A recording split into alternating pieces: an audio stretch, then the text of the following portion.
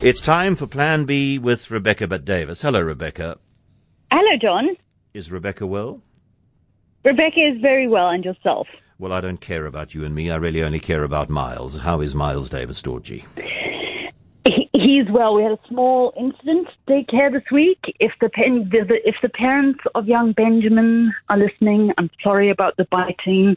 It won't happen again. We've had a family meeting. Terribly sorry. Oh, dear, really? Afraid so, John. Okay, well, let's move swiftly away from that then and talk about a part of the vaccination rollout on which you can find very little information. I have now got clarity. So the question I was asking was, will foreign nationals be able to get the vaccine? So the Department of Health has clarified that all health workers, quote, in the system will be vaccinated. That in the system could cover a multitude of sins. But anyway, it seems that all health workers will. So if you're a foreign national and you're a doctor or a nurse, I assume you're fine. Still no word on the fate of foreign nationals living in this country, either legally or illegally, and whether they will be eligible for vaccines. And this is actually an issue which has been a bit of a sore spot all over the world, as with most everything to do with COVID-19. You might recall that Colombia specifically said it would not vaccinate any foreign nationals because it predicted that its borders would be overrun by people looking for COVID-19 vaccines. And actually this has proved a little bit true in some places. So in Florida, I see, for instance, Florida has given pretty much discretion to hospitals to vaccinate people as they arrive. They've had overtures from Canadians, South Americans, something like 60 nationals from 60 countries asking for vaccinations there. So there is a bit of a thing of people fleeing or flocking to countries where you can get vaccinated. In most countries, foreigners who legally reside in the country or have some form of, legal residence are being offered vaccinations, which I assume is how we now know the billionaire Johann Rupert went to Switzerland for a vaccination. He has a property there or business there, so I assume that would have been all above board. But it still doesn't answer our question. So there are probably about 4 million documented and undocumented foreign nationals in South Africa. The undocumented ones, I imagine, are highly unlikely to present themselves for vaccinations for fear of, being summarily deported. But if you have a situation in what they call congregate settings, so high-density areas, townships, etc., where a significant number of people are not going to be vaccinated because they are foreign, then that is going to be a real problem. It is going to, in fact, kind of nullify the whole purpose. And the real questions, of course, are about refugees, about those migrants, undocumented. Jordan has become one of the first countries, I think, to offer vaccinations for refugees. The UN has said absolutely countries have to make refugees part of their vaccination plans. I would like to hope that South Africa has a plan for this, but in the words of an activist friend, there has been an ominous silence from government on the topic of foreign nationals and vaccinations altogether. So we just have to wait and see. One can construct, I think, a very, very credible case that people from other countries who are in South Africa legally, who have the papers to prove that they are in the country legally, should be vaccinated in the same phase as South Africans who are the same as them. So, 65 plus, if there's a foreigner with a 65 plus comorbidity ID, well, then that person must be vaccinated in the same tranche of vaccinations as I'm getting one. If they are in their 30s and healthy, then they must wait until South Africans in their 30s and healthy are getting vaccinated. It's harder to construct a case for the compassionate notion that even the undocumented should get vaccinated. I mean, it's easy to construct a moral and biomedical case, I would have thought.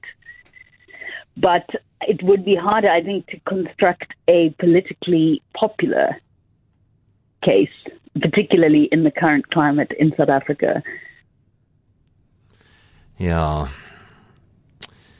Okay, let's move on to something else then. Musica closing its doors at the end of May. Does that upset you? Are you a regular patron there?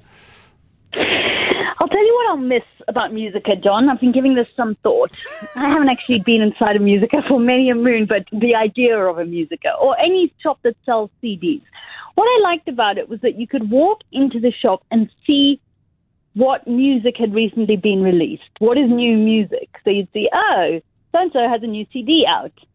These days, it is very difficult for you to find this information in one place unless you, I don't know, read Billboard magazine or every day you're on your iTunes going through new releases, etc. I get emails. I get emails twice a week from Apple telling me that in the genres which I've downloaded most, these are new releases in those genres. But is that? I don't even have to get into my car. Is that as... I don't know, there's something about the tangibility of a CD that increasingly I'm missing, in the same way that I prefer to buy books rather than read them on Kindle. You can look at a physical CD collection and say, I'd like to listen to that. I feel like listening to that today. In a way that's much harder with your phone when you're just sort of scrolling. And unless you've got something in mind, it's harder. But John, really the reason why I brought up this topic was because I had a rapid fire question for you, which was the first album in the world which sold more copies on CD than vinyl? I do know this, but it's not coming to mind, so over to you.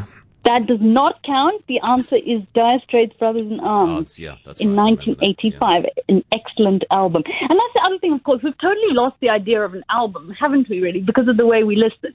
The idea that artists would choose, 9 songs and package them together in a way that flowed from one song to the next. I feel that streaming has kind of done away with that because so few of us listen in that way anymore. And that's a pity, too, it strikes me.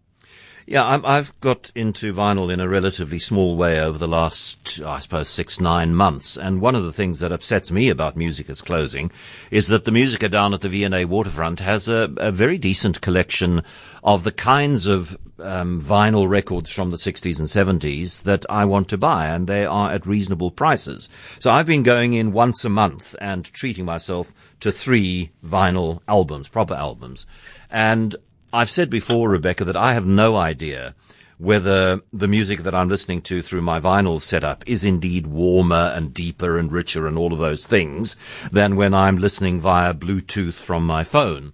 But I like to persuade myself that it is. But I really enjoy the ritual of it. I really enjoy after 17 minutes or 19 minutes having to get up and lift the arm and move it back to its rest and then turn the album round and wipe it clean. And then, I enjoy having to interrupt what I'm doing to keep the music experience going. It seems it feels more mindful, doesn't it? Yeah, definitely. And the crackle as it settles. That wonderful crackle. I'm with you, John. R.I.P. Musica. I think we'll miss it more than we realize. There we go. You have a fact for me.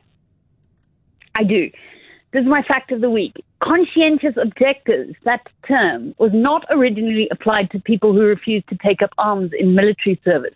It was originally applied, believe it or not, to people who refused to take vaccinations. How's that? And when was that? At what point?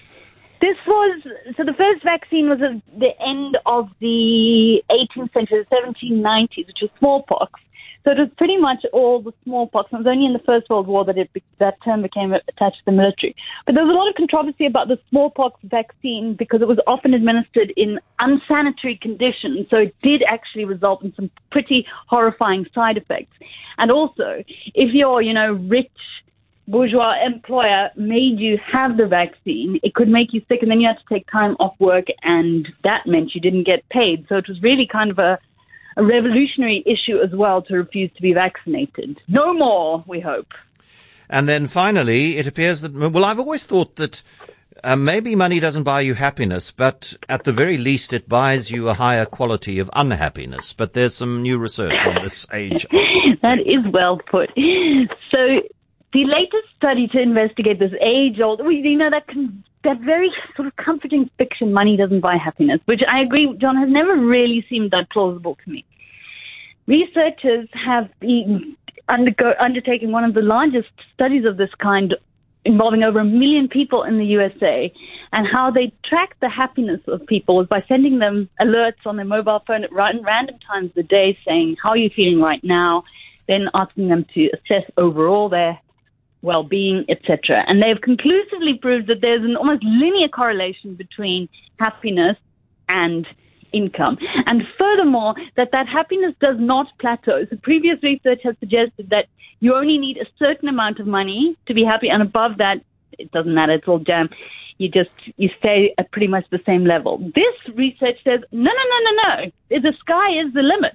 The richer you get, the happier you get. I mean, you just keep on soaring on and on through the heavens. Look at Trevor Noah. He looks happier every time I see him.